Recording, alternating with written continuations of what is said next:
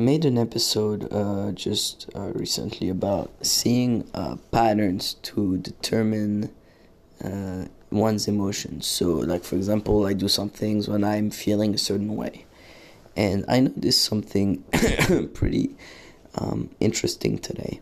I was doing math homework for using the Pomodoro technique, which is I do 20 minutes of work, then 4 minutes breaks, and after 4 20-minute work sessions, I do 30 minutes of break.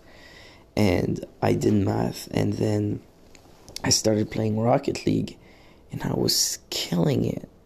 I was doing better than I have like in a long time, and I wondered why. And I think it's because I didn't have the burden of knowing I was procrastinating, because I wasn't procrastinating.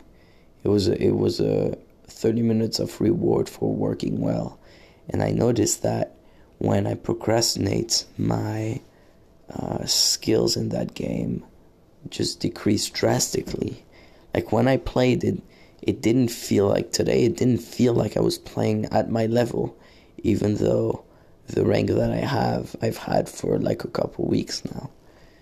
But it didn't feel like it. I felt like I was just scoring goal after goal. Probably 80% of the goals that my team scored in total were for me, and so I just feel like that's a good indicator of, for me, for example, of am I doing this right? Yeah, I could just find something where you clearly are a certain way when you do things right with it, and another when you don't do it right with it. So for me, it's procrastination. If I procrastinate, I'm not very good at Rocket League. If I don't procrastinate, I become a lot better without doing anything. All right. Thank you for listening. Thank you for listening, and have a great day.